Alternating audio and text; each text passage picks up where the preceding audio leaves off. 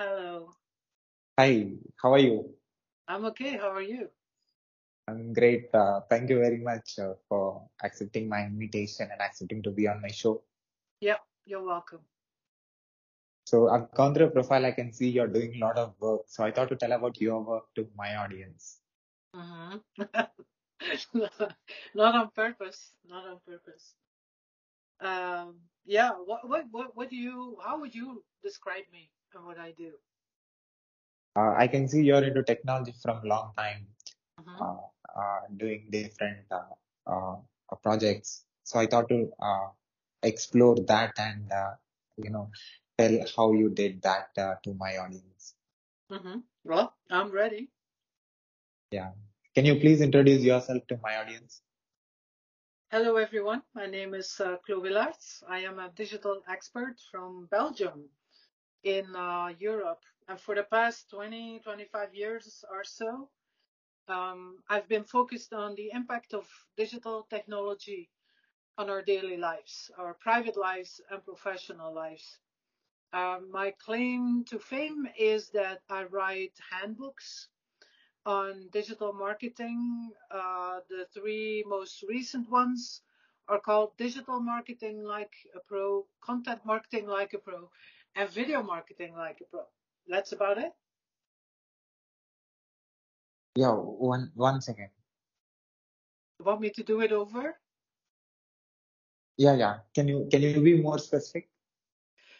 Well, I fell in love with the internet somewhere at the end of the 90s, and what attracted me was that this technology reinvents itself every 6 months. So that means that makes a lot of people very nervous, but that also means that for me it never gets boring. If you're a digital professional, you owe it to yourself to keep up to date.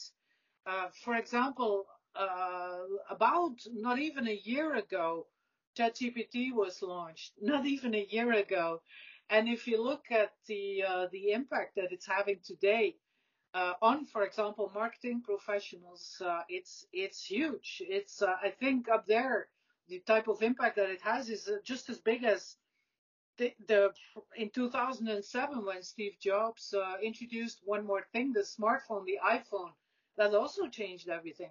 And before that, Google search engine also changed everything. So I think that's what keeps it interesting for me. And what I enjoy most is to lately what I enjoy most is to produce a lot of content and publish it. I'm mostly active on LinkedIn, for example. I have a weekly newsletter called Chaos and Amazement. I do live streaming, podcasts. So I love the idea that I can be productive as a content producer and then see how my audience reacts to it. And then I'll learn from that. I love the interaction. So before talking about you and the work that you have done, I want to tell about my sponsor for this episode. So it's Start Adam. Sales and customer facing teams often switch between various communication tools, causing time management and visibility issues that slow down deal velocity. The solution is Start Adam. With Start Adam, your team can centralize all communications within your chat tool, ensuring compliance, no more switching, waiting, or fragmented chats. Sales teams reach customer where they are building trust and relationships through constant communication. Plus, Start Adam auto summarizes conversations in your CRM, eliminating data entry and speeding up deals. Join Start Adam today and start building customer relationships with centralized and compliant chat. Thank you very much again for your presence. You're welcome. Thank you for having me. And what made you to be in technology, and what is driving you to do these many things?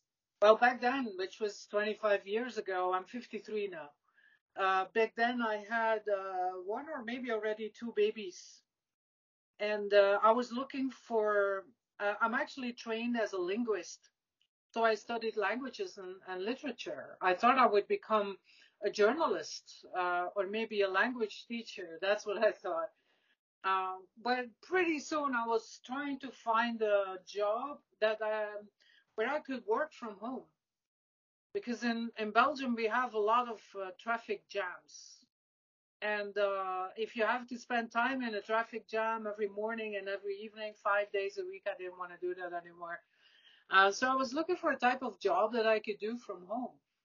And very quickly I discovered that if you have an internet-related job, you can work anytime.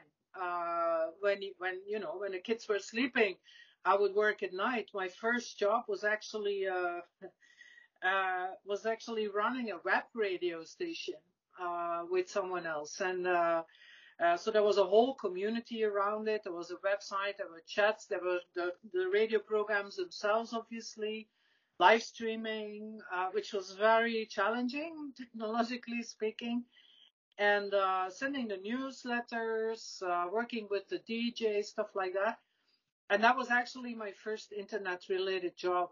I remember we were working from the basement in Brussels. In the basement was actually in the same building, was the very first internet service provider in Belgium. So the good news was that we had a lot of bandwidth because we were literally sitting on the backbone of the Belgian internet. The downside was that it was a basement. So we didn't have any windows. There, we didn't have any oxygen, no daylight. I was still smoking a lot. So that was, looking back, a very unhealthy environment. But it was fun. And I learned a lot about creating content online, using streaming audio back then, running a community, managing a community, stuff like that. And it just kind of went on from there. And today I do publish a lot of content, so I do write. I'm a blogger. I started my personal blog in 2004. I still write like one or two blog posts a week. And I also teach. So basically, I'm not that far away from what I thought I would become when I was in my 20s. So what you do right now Mm-hmm. when it comes to technology? Yeah. So a lot of things. Let's say my day job is that I teach digital marketing at two colleges, one in Antwerp and one in Brussels. So the one in Antwerp is for entrepreneurs, and then the one in Brussels is for young students from all over the world. I like teaching, not full time, but I like the way they react to what I'm trying to share with them. So it kind of forces you to keep it fresh, because otherwise you will very, very, you will notice that they will, doze off during classes. And I try to teach them how to use technology to save themselves a lot of time and effort, even if you don't have a lot of budget. I do a little bit consulting on the side for large organizations, although most of it is not in Belgium actually. I'm a volunteer and I get sent out by an organization to do consulting, digital marketing consulting for companies well, this summer I was in Mozambique in July, and then in August I was in Rwanda, uh, helping local entrepreneurs do their own digital marketing. I enjoy that. Because they are real business people, they have like a bakery or a furniture company. And then there I am trying to teach them how to build a website, use Google Business, use social media, etc. And then for fun, I'm very active on social media. So every week I do a live stream called Chaos and Amazement, where me and the host called Phil, we talk about the latest technology news, and how it impacts our daily life. So that's basically these three things. That's what I spend my time on. So podcast, what topics that you talk? Lately, it's a lot about artificial intelligence and how it's changing the way we work. Because mostly when, for example, news media, when they talk about generative artificial intelligence, it's mostly very negatively. It's as if it's something to be afraid of. That's why the show is called Chaos and Amazement. There's a lot of chaos. And a lot of like European institutions are trying to regulate artificial intelligence, and they're trying to, I don't know, ban it or something, come up with new regulations and acts. And I understand that this is necessary because there's a lot of chaos. But I try to point out the amazement part as well, and how you can use it as an organization and as an individual to save yourself a lot of time and energy and resources and to be more creative. I do that on purpose because I think it's too easy to just scare people and say, AI is going to take our jobs. If you try to scare people, that makes for, good headlines, and they will click on it. Because this is a type of news that attracts people. You can't help yourself. You want to watch that video that says AI will kill us all and robots will take over. But the effect is that when fear paralyzes people, you just don't know what to do. You're afraid. You don't know what to do. You're like frozen, and that's not helping anyone. We're all trying to improve ourselves, make a living, interact with our environment, and that's not happening if you're paralyzed with fear. So what I'm trying to do on purpose is to point out, no, but listen, if you work together with, for example, Microsoft just announced that they had this big Ignite conference in the past few days, and they announced that a lot of their AI applications are being integrated into existing Microsoft products. And for example, I use the Bing chatbot daily. I think it's far better than just ChatGPT. I use Bing every day for a lot of things. And now Microsoft announced that they're going to integrate it further into all the Microsoft products that we all know. But they're not going to call it Bing anymore. And they're also not going to mention ChatGPT anymore. They're calling it Copilot. That's very smart. Calling it Copilot, because everyone knows what a Copilot is. The Copilot is not going to take your job. It's like your wingman, he's next to you, not trying to take your job. He's next to you. And whenever you need the help, you go to your Copilot and you say, can you take over for a bit? Can you help me out with this? What do you think? So I think the term Copilot for all the AI integrations in Microsoft's product is really, really smart. And I think it's the way to go, to consider it as a co-pilot and not some robot trying to take your job. For example, so AI is invisible. We don't know what it looks like. It's algorithms and databases and interfaces. So, and AI has been around for 50 years now.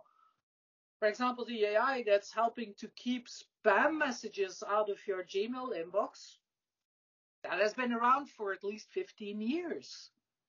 So it's not new. It's been around for 50 years now, AI. But we don't know what it looks like. So when we talk about it, for example, in a blog post or a news article, we want it to have a body and a face so that we can talk about it. So at what body and face do they pick? A robot. Why? Because we know robots from science fiction movies, and we know what they look like, but they are always the bad guys. In science fiction movies, the robots are all like Terminator, right? The robot is always the bad guy. And then we're picking pictures of robots who are in our minds always the bad guy to talk about AI. So everyone thinks that, yes, so AI is also the bad guy, because whenever a robot shows up in a movie, there are a few exceptions. But usually he's the one that's going to take over and kill us all. And that's because science fiction movies with robots usually are exactly the same as Western movies with cowboys. And Western movies are very simple. You have the good cowboy, you have the bad cowboy. Usually the bad cowboy has like a black cowboy hat, and then the good cowboy has a white cowboy hat. And the problem with the bad guys is that you don't know what you're thinking. So they're planning something and you don't know what they're thinking. So when you pick a robot as the bad guy, that's because you can't see what they're thinking. They have a robot face. You don't know what their emotions are. So that's why robots are always the bad guys. And I'm against using pictures of robots when we're talking about AI. I don't like it. I also don't like the term AI. It's artificial intelligence. What? Why artificial? That's a word like virtual or fake. It's the wrong word. It should be like augmented intelligence, for example. So I'm trying when I'm a keynote speaker, when I'm making videos, when I'm writing blog posts, I try to come up with some sort of an antidote for the panic that is being created about AI. There is bad AI, that it exists. But for me, that is, for example, autonomous weaponized drones. They should be stopped immediately. And whoever is selling them, buying them, using them should be put in jail. I mean, literally. Because that's a crime against humanity to use autonomous weaponized drones. But there are no laws yet. So they are being used in weaponized conflicts in the world, like, for example, in Ukraine, they're being used. So an autonomous it's a drone, right? It's a drone with weapons, but it uses AI, for example, facial recognition. I can tell an autonomous weaponized drone, show them your face and say, this is the guy you need to kill. And then they will use facial recognition to find out where you are. And then it will kill just you, not the person standing next to you or sitting next to you in the car. These weapons exist. You can buy them. And obviously, this needs to be stopped. This is not, it's a weapon. You can theoretically use these weapons to kill only people that have particular facial features, that look like an ethnic group, that have the typical facial of one particular ethnic group. In China, for example, the Uyghurs, they look different. So you can give a briefing to one of these autonomous weaponized drones and say, look, whenever there's someone that looks like this, he's probably one of the, and you kill them. That is literally criminal. So this is something that needs to be stopped. But that all I see is about GPT should be banned. Generative AI, that's the wrong discussion, I think. Wrong discussion. So as a digital marketing expert, as a person who is understanding how the content has been published in the internet and how it is creating impact and how it is creating a different image rather than actual image because of different purpose people are doing it, and also you talk with a lot of business leaders and teaching them, training them Yes. the digital marketing. And it makes sense what you have said about AI, and you want to change the name, not the artificial intelligence, but a different name. That actually makes sense. So when it comes to the international leaders like Elon Musk talk about AI, he also says that there should be a control for it, and there should be a security thing. Like, there should be like how in the sports we have a referee, like to tell to control it, who is right and who is wrong. There should be a referee for this system as well. So how we are going to how we should use this AI, because this is extension of human knowledge now. Like you said, before 50 years, now it is more like it is being used more in different, not only in Microsoft applications, also different technology companies are using it in different softwares. So what are the negative consequences of it, and how it is going to be controlled with humans, Yeah. by So humans? when it comes to negative, I look at the weaponized ones, and there is no such thing as a global court or like a world police, or a world government. It doesn't exist. However, all of these tools and databases and algorithms, they have a global impact. So that's the problem that we're having right now. There is only one organization that on a global level can punish people for producing, buying, selling, using uh, weapons like that, and that is against nuclear weapons. So that's literally the only organization that tries to find out who private persons, organization, militias, governments, whenever they use nuclear weapons, they get caught, they get punished, and they literally go to jail. And that's the only global police-like institution we have, which was installed after Hiroshima and Nagasaki got bombed with a nuclear bomb, and then everyone in the world finally agreed that we should never use this type of weapons again. But besides that, there's nothing. There's no one. You can't, NATO, UNESCO. There's no organization that has the power to punish people who use it negatively. So that's the issue right now. So that's why it's useless to try and make people afraid of it. The real focus should be on creating a global organization that decides what level of damage is criminal, and that also has the power to stop people who are using AI in a very negative way. So what do you observe right now, seeing the present technology, tools and services?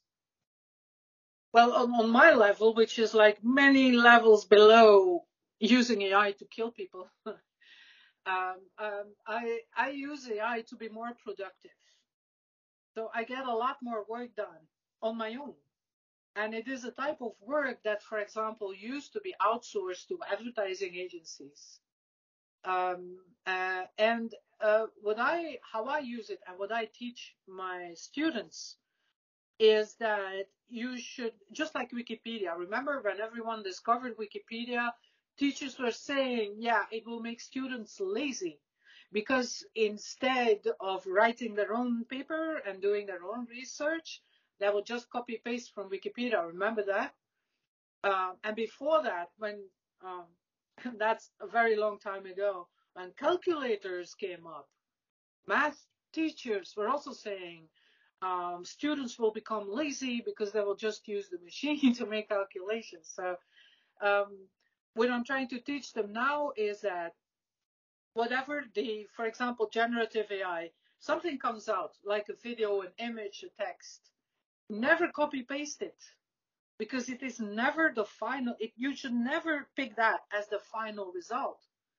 Um, that's not how you should work with it. So it's not ChatGPT that writes your paper. It's just like a co-pilot that helps you, when you're stuck, or it helps complete or transform something. So what I do, I use like 5, 6 different tools, and I go back and forth until I'm looking at a text, for example, that I think is good enough. But before deciding that it's good enough, I've been using 4 or 5 different tools and copy pasting the text. For example, I use Bing, the chatbot, a lot to come up with original ideas because Bing mentions the sources. So it will tell you where it got the input, and I like that. But then afterwards, I will use ChatGPT to transform it into a different style. I will ask, now rewrite this for a target audience that is not technical and that is a lot younger. Rephrase it in common language. Don't use technical words. Then I will use Grammarly. I've been using Grammarly for years now. But Grammarly has Grammarly Go now. And when you show a text to Grammarly Go, you can ask questions like, what is missing? What is missing? Identify gaps. And then Grammarly Go will say something like, yeah, it's not bad, but the text will become a lot clearer if you add an example of what you're trying to explain. You're giving a definition and then, but explain it with an example. I say, yeah, that's actually true. That is a gap in my text. If I add that, it becomes a better text. So my point is that you should still know what a good text is. And that's something that AI tools, they're just trying to help you, You still have to be able to look at your, whatever you've created, an image, a video, and then look, is this good enough? Is this good enough? Will this actually change the behavior of my target audience? Will this make them click on the button? Will this make them buy my product? Will this make them register for my event? And that is something that you, as the user of generative AI, that's a skill set, If you look at SEO, so SEO has been like half very technical and half knowing what people really are looking for. So Google will always say, write for people, not for, the SEO robots. While SEO professionals will write for robots, they'll look at it as if it's like a formula that you have to apply. So obviously, SEO experts are using a lot of generative AI to come up with super SEO optimized texts that are super optimized for the machine, not for the people. And I think that's wrong because what Google, the search engine, is now looking for, what they're building right now is a better way for them to notice that a text that was copy pasted from ChatGPT, for example, that it's written for machines and not for people. And it's actually bad for your SEO if you use ChatGPT and then copy paste that on your website thinking that it will help you with your SEO. It's always about people. And you have been in technology for more than 20 years, and you're seeing the evolution. You have seen the constant change that is happening in the technology. And how do you define this human-computer interaction? How it is influencing actually the human mindsets with social media content, and how humans are being controlled by the artificial intelligence that is coming, or artificial intelligence is going to control human beings? Like, what is going to be with this interaction? It is actually very hard to control human beings. There have been governments like dictators like Stalin, for example, or Mao Zedong have tried to control people. And eventually it appeared it's very hard to change people's behavior because they like their little routines. And people like the funny stuff and interacting with people and making friends. And what I like is the serendipity of life, because you get up in the morning and you have absolutely no idea what's going to happen and who you're going to meet. And that's what makes being a human worthwhile. That's what makes us human beings, is the chaos and the amazement, both of them.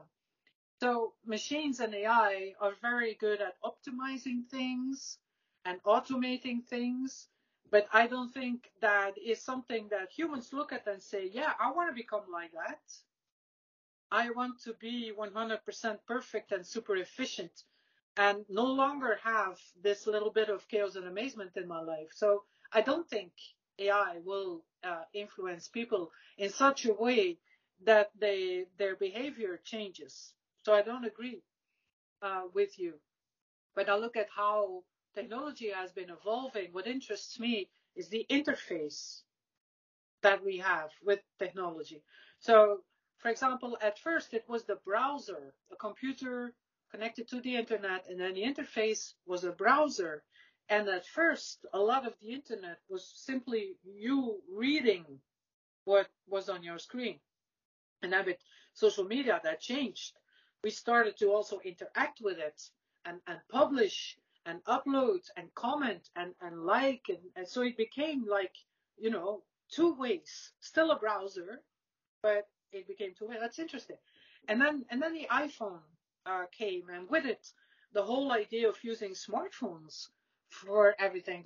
No longer the computer and the browser.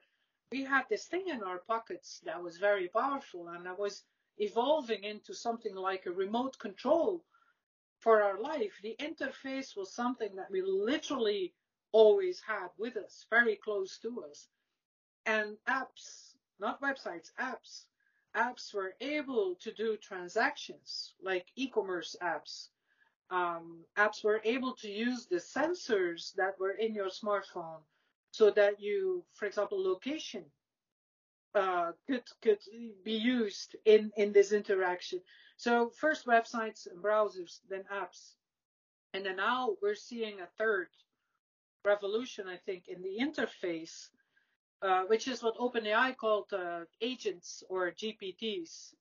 So basically, instead of getting like one super artificial intelligence, an artificial general intelligence, which would not make sense, not for AI and not for us.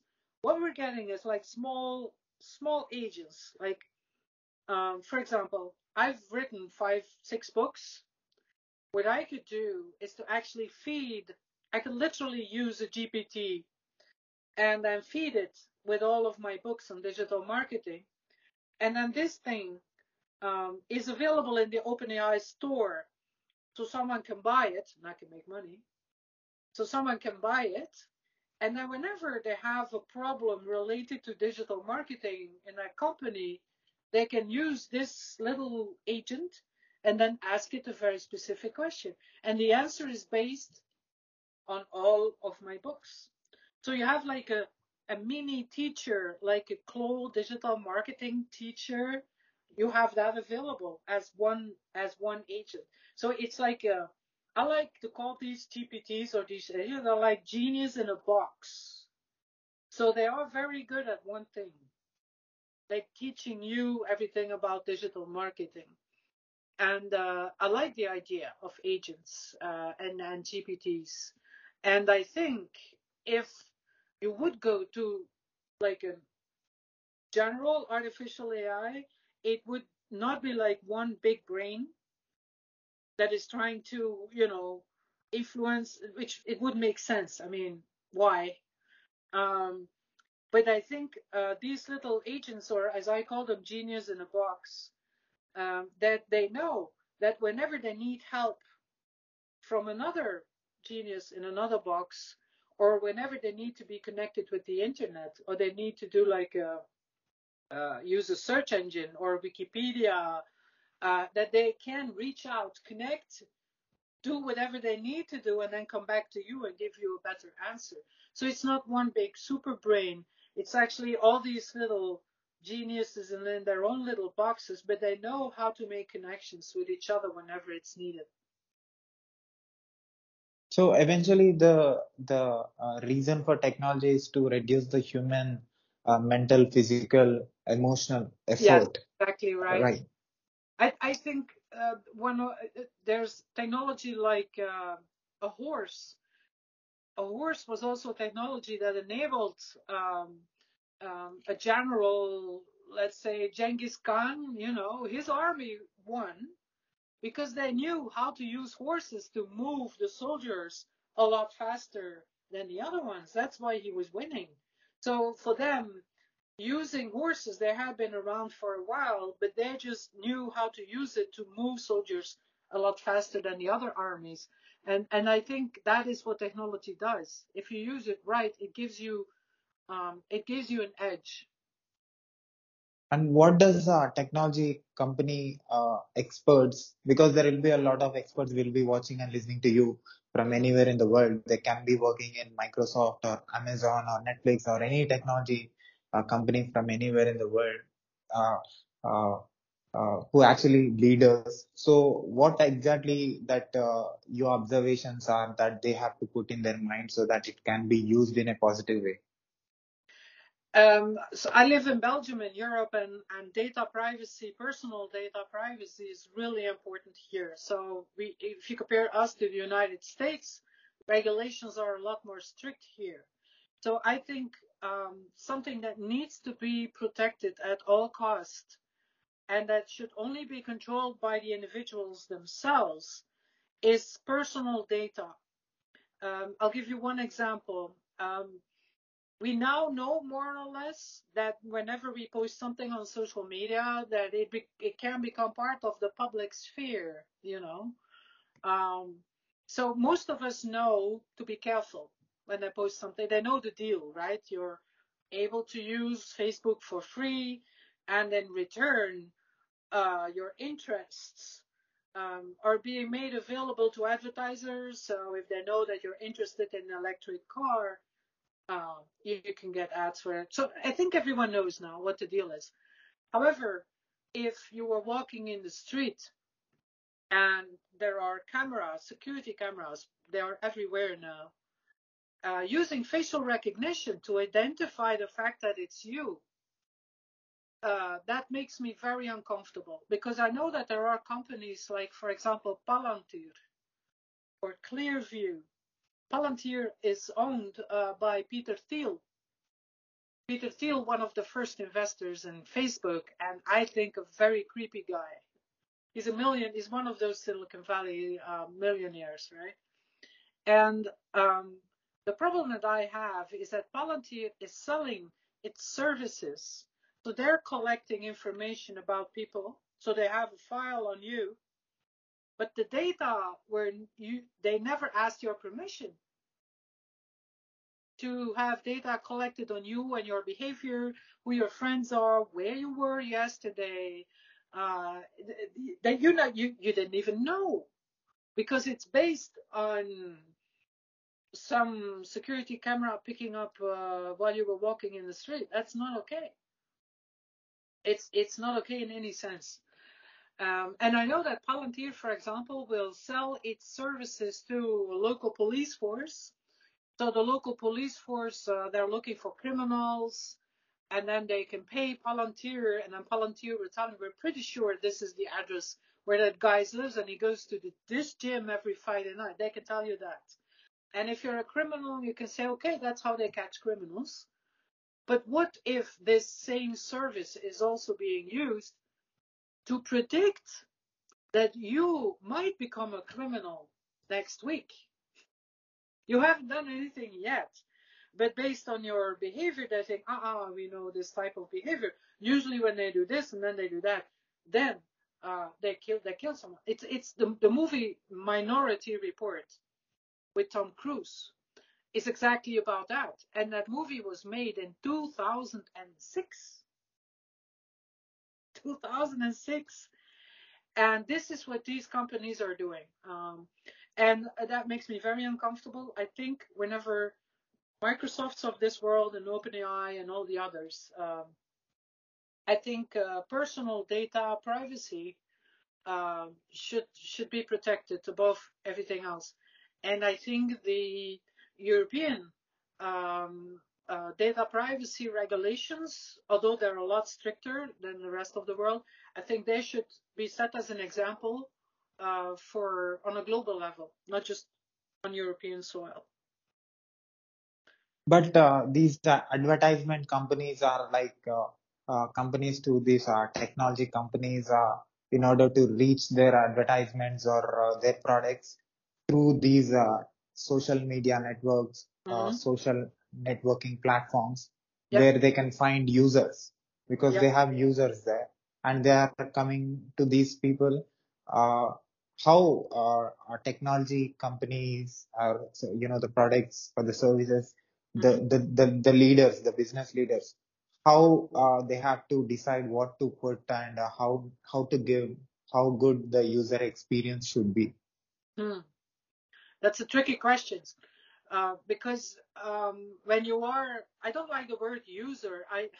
It makes you sound as if you're like a drug addict or something. IT people say user, marketing people say consumer, and that's another thing. What are we doing?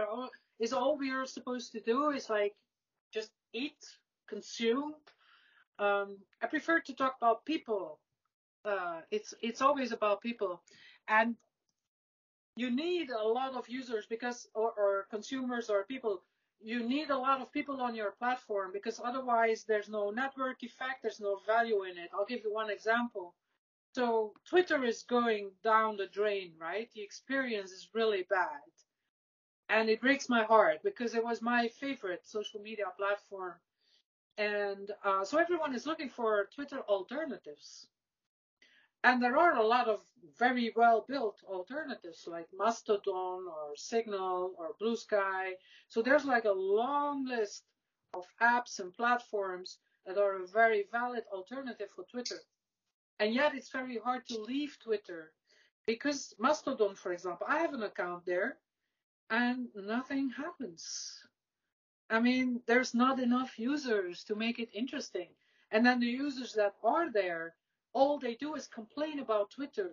So it's so you need a lot of people using your app, for example, to make it interesting. So these apps, they become very good at giving you exactly what you like. TikTok is genius.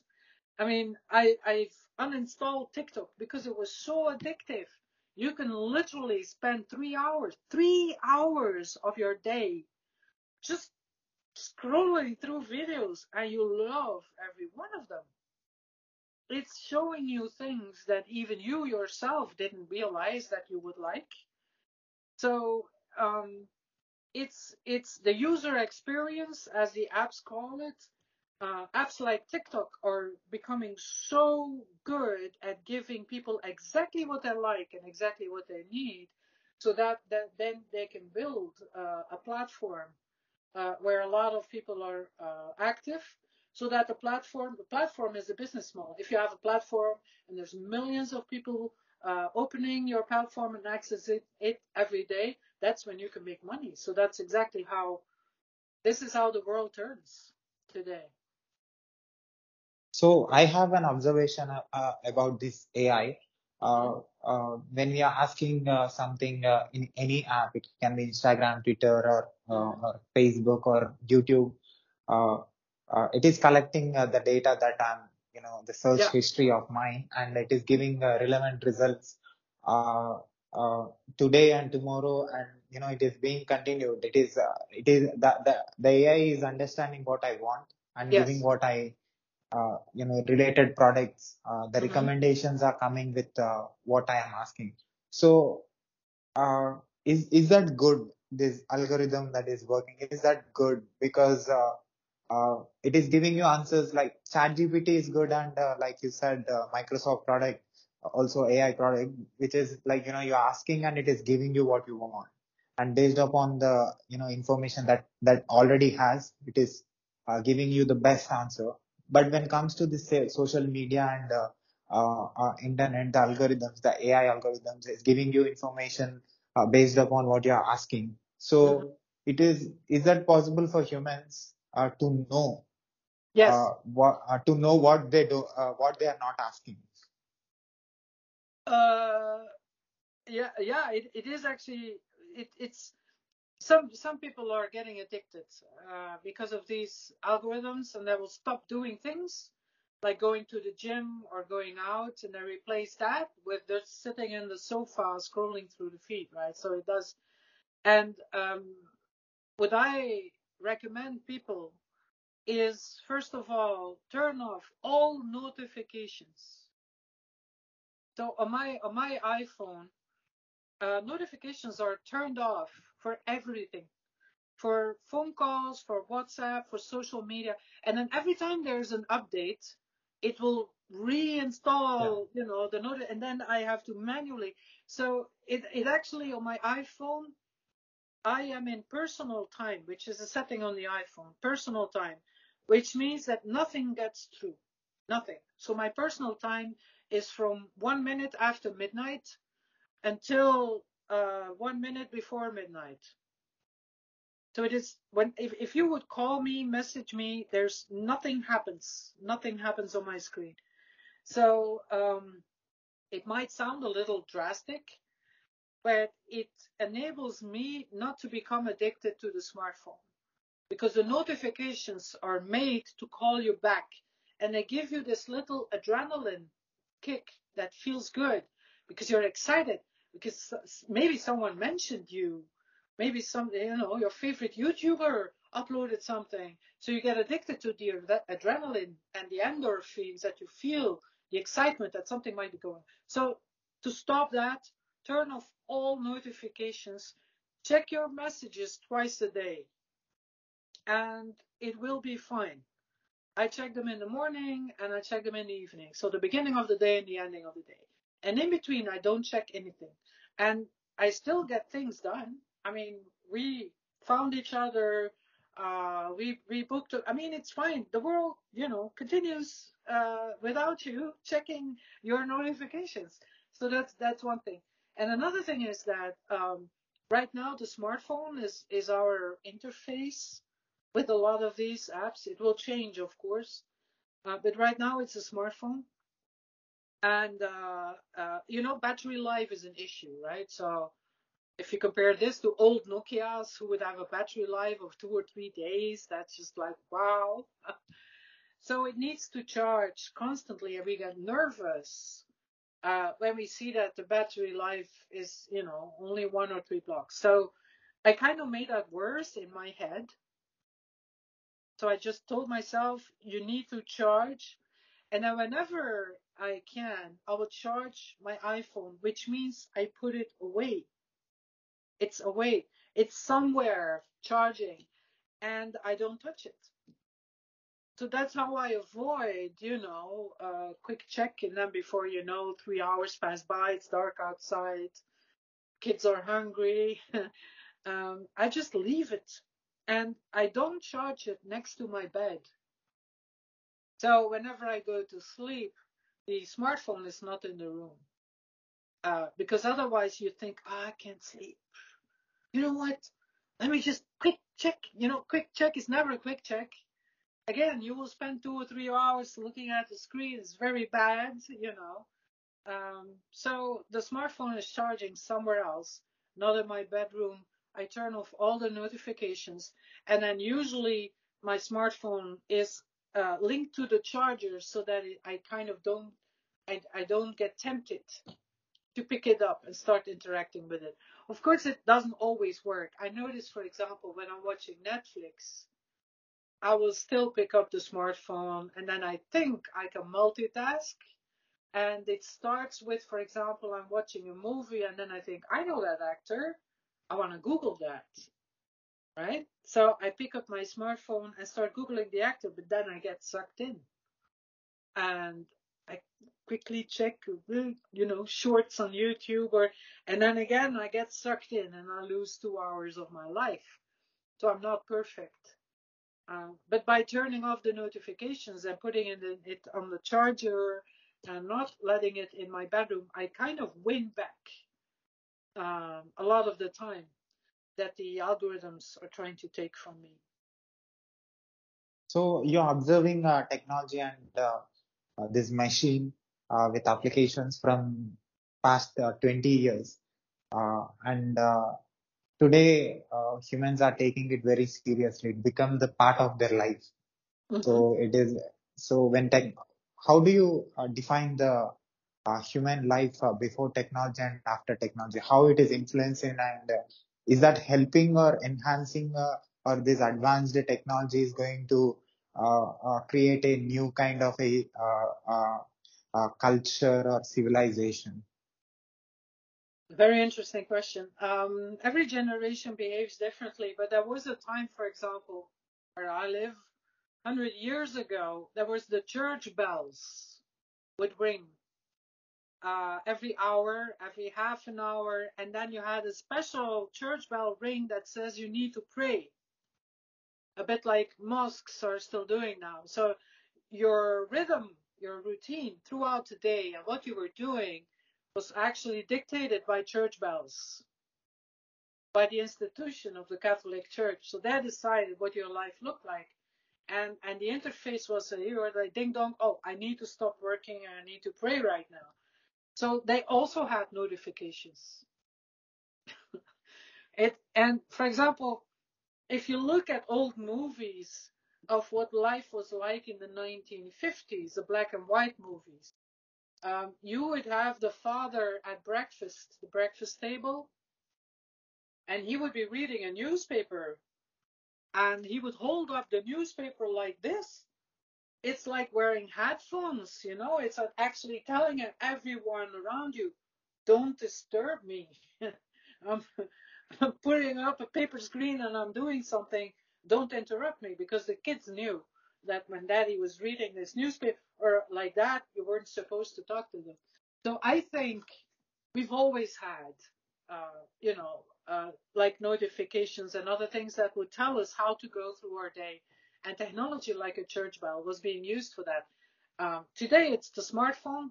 Tomorrow it'll probably be a new interface. I see that there's a lot going towards spoken interface. I'm still waiting for Siri to become smart, because Siri she's been around for, I don't know, 8 years, something like that, long Yeah. time.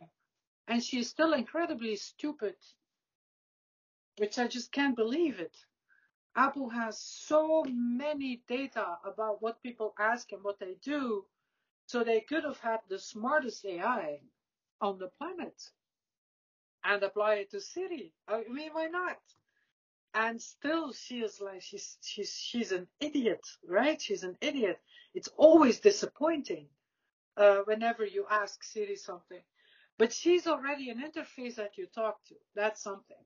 So I think the next thing will be is that you say, okay, Google, or hey, Siri, or something like that. And then you kind of talk to, the interface would be to talk, and it would talk back, which would mean that we get our hands free again. Right now, the hands are not free because there's always a smartphone in one of them. And that's dangerous when we're driving a car or a bicycle, or when we're walking in the street. It's dangerous. It's also rude when someone else is in the room and you're always, when you're on a date and the other person is constantly, that's rude, But if you have a talk interface with whatever service you're using, we get our hands free and the eye contact is back. And I'm looking forward to that. When you just And get, what? when you're Yeah, yeah. when you're there in the room for other people without, being distracted by your smartphone. So today, because of internet, the countries are connected. They are interconnected, and the exchange of information is happening. It can be in Yeah, exactly. different forms. So how do you define this advancement and the change, the evolution of technology? I like it because if without this connectivity with people literally all over the world, I mean, I'm talking to you. Without internet, we would never have met, because you would be born in a village, and some people never left the village. So the interaction that they had was with like 180 people that happened to live in the village, and that was about it. So what I like about the internet, and that's why I fell in love with the internet 20, 25 years ago, is that if you're a little weird, we're all, a little weird. In the village, that was maybe an issue because it was harder for you to fit in. But now, with the internet, it doesn't matter how weird you are. There is always someone out there who's just as weird as you, and you can become friends. It doesn't matter how super specific your interest is. If you're obsessed with fly fishing, there is someone in Norway who is just as crazy about fly fishing as you are, and you can connect. And I think that's very, very powerful. I think it adds more um, to people's lives than that it takes away. So the productivity has been increased because of this connectivity, these networks.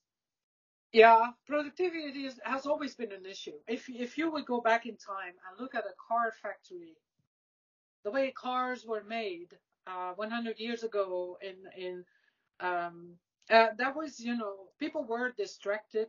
Some of them were lazy. Some of them were, trying to get from, being. You can't believe how creative people can become if they can avoid to put in the work. Students, for example, have always been super creative in trying to create shortcuts, and in trying to find ways so that they don't have to work as hard and they have more time to party. So I think technology will always be abused by people who have bad intentions, and that goes for all technology. So for people who want to be more productive, it can help. Like in my case, I want to be more productive and I want to publish more. I want to create more, but that's me personally. And technology helps me do that on my own, with very small budgets. So that it empowers me. I get more done. But if you are a person who thinks, I don't want to go out and work, I want to, stay in bed all day, if that's your personality, then technology makes that very attractive, very easy for you to do so. Because you can now stay in bed all day and watch TikTok videos and YouTube shorts all day long and order food, have it brought to your door. I mean, you can do everything. If that's what you want to do, technology will make that very easy. And what is going to be future technology based upon today's observation? Could you repeat your question? What is going to be future technology Yeah. based upon understanding the present observation? Technology is already in the background of a lot of things that we're doing without us realizing it. If you look at AI, like the spam filters in Gmail, they're there in the background doing their work. They're stopping 99% of the spam. And I think that will evolve. It now we think we have this chat.openai.com website, we have this Bing app, we have our smartphones. I think the interfaces will disappear, so that they're just there in the background. And for us, it's no longer. And I remember that if you wanted to go online 25 years ago, you had to go to a room where there was this computer, like these ugly beige computers, and then you had to call in, with a modem. And it was actually a lot of effort. It took you like, I don't know, 5-10 minutes before you could actually go online. And then the websites were loading like super slow internet compared to today. So the whole ritual of going from your physical environment to going online, it used to be a real ritual. You had to do what. I think that's going away. You open your eyes and you're connected. You don't need to pick up the smartphone and deactivate the lock screen. You don't have to type things on a keyboard anymore. You don't have to go to a computer. Just wake up in the morning, you open your eyes, and it's there. So that's how it's evolving. And what is your observation about my work? About What is your observation about my work? my book?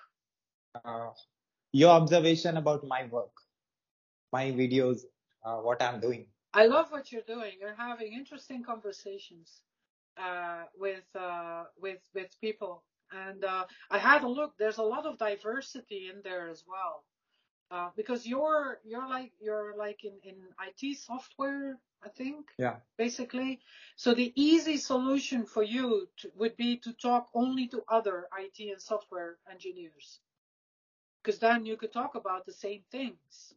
But I noticed when looking at the other guests is that you make an effort to go outside of your little bubble and deliberately talk to people who do something. It's still related to technology. You're not exchanging recipes. You're not talking about cooking or lifestyle. It's still, it has some things in common. But I noticed that they're different from you. They live in different parts of the world. There's a lot of I saw some female speakers there as well, and that's how I knew that you made an effort. Because if in IT technology related, it's there's not a lot of women there. And we're trying to change it. Mentality is changing, but the fact still is that when you talk about technology, the majority are still men, which is not bad in itself. It just becomes a little boring after a while. If it, and you make an effort to have like different points of view and different people. I appreciate that. So I personally did masters in software engineering, also bachelor's in computer science and engineering. Right now I'm working for a UK company remotely as a DevOps engineer and a software developer. That's my full-time job. Apart from that, I'm talking with experts like you who are already Yep. in the technology industry from long time and who have seen how the technology is influencing people and how it is creating change, and who knows about how uh, Microsoft products or all technology company products, how it is changing and developing and uh, uh, till now until ChatGPT. So trying to go beyond my zone or my boundary, and trying to interview experts from all over the world. More than 100 countries experts I have interviewed in last 3 years. And I also interviewed some experts from NASA in order to Wow. understand how they are using technology in space. I'm trying to understand space technology, what kind of software they are using, and how that Yep. is going to helpful for humanity in future. So how this is going to helpful for me in future in my career, this diversity. Well, I hope if I look at interfaces, and I think that's an interesting way of looking at things. How are people going to interact with technology, input and output? I think that's the next. That's where innovation will be. Not the software, not the algorithms, not the data, not even how it's being used. I think in the interfaces is where it becomes really interesting. And you could also look at the academic world. The past decades, the MIT in Massachusetts, they've had a lot of interesting developments there as well. If you look at, I think he works for MIT, Lex Fridman, who is a very famous YouTuber as well. Lex Fridman is also someone who is a very open mind when it comes to trying to find out what the impact of technology will be on our daily lives. And he also documents his journey through YouTube and the podcast and interviews with people. His most recent YouTube is the fourth interview he's done with Elon Musk. And I like also that you upload it to YouTube so that other people can see your journey as well. And I know YouTube is hard because you look at Mr. Beast and all the others who literally have millions of subscribers. But I like YouTube as a platform because it's an archive. It archives. It's very good at archiving things, and you never know how a search on YouTube might have someone land on one of your videos and then add something interesting to the conversation. Can I put this video on my YouTube channel with your permission? Yeah, of course, of course. Also, can I put this audio and video clip on my podcast, website, internet, social media, Yes, everywhere with your permission? absolutely. And Uh, my if you want to mention me, it's Willaerts.com is my website, and that's where they can see, for example, how they can subscribe to my newsletter or how they can contact me. So I I'll think put that's your web links in the description, also on the screen as well. Also on my yeah, website, people who find good. this video Yeah, can able to see the work that you're doing, can able to learn from you. that's fine. I'm looking Uh, forward to the interactions from your audience. Definitely. And can you spell it, your website or your social media presence to Yeah. my podcast listeners? So it's my name, Willaerts, which is CLO Willaerts, Willaerts, .com, Willaerts.com. My newsletter, which I think is my best work, is same name, Willaerts, in one word, .substack.com. A weekly newsletter called Chaos and Amazement about the impact of digital technology on our daily lives. Definitely. I'm sure it will reach a lot of people, and I'm sure with your contribution, a lot of positive things happens in the internet. Thank you for having me. Thank you very much again for your valuable time. You're welcome. Have a nice day. Bye-bye. Thank you. Bye.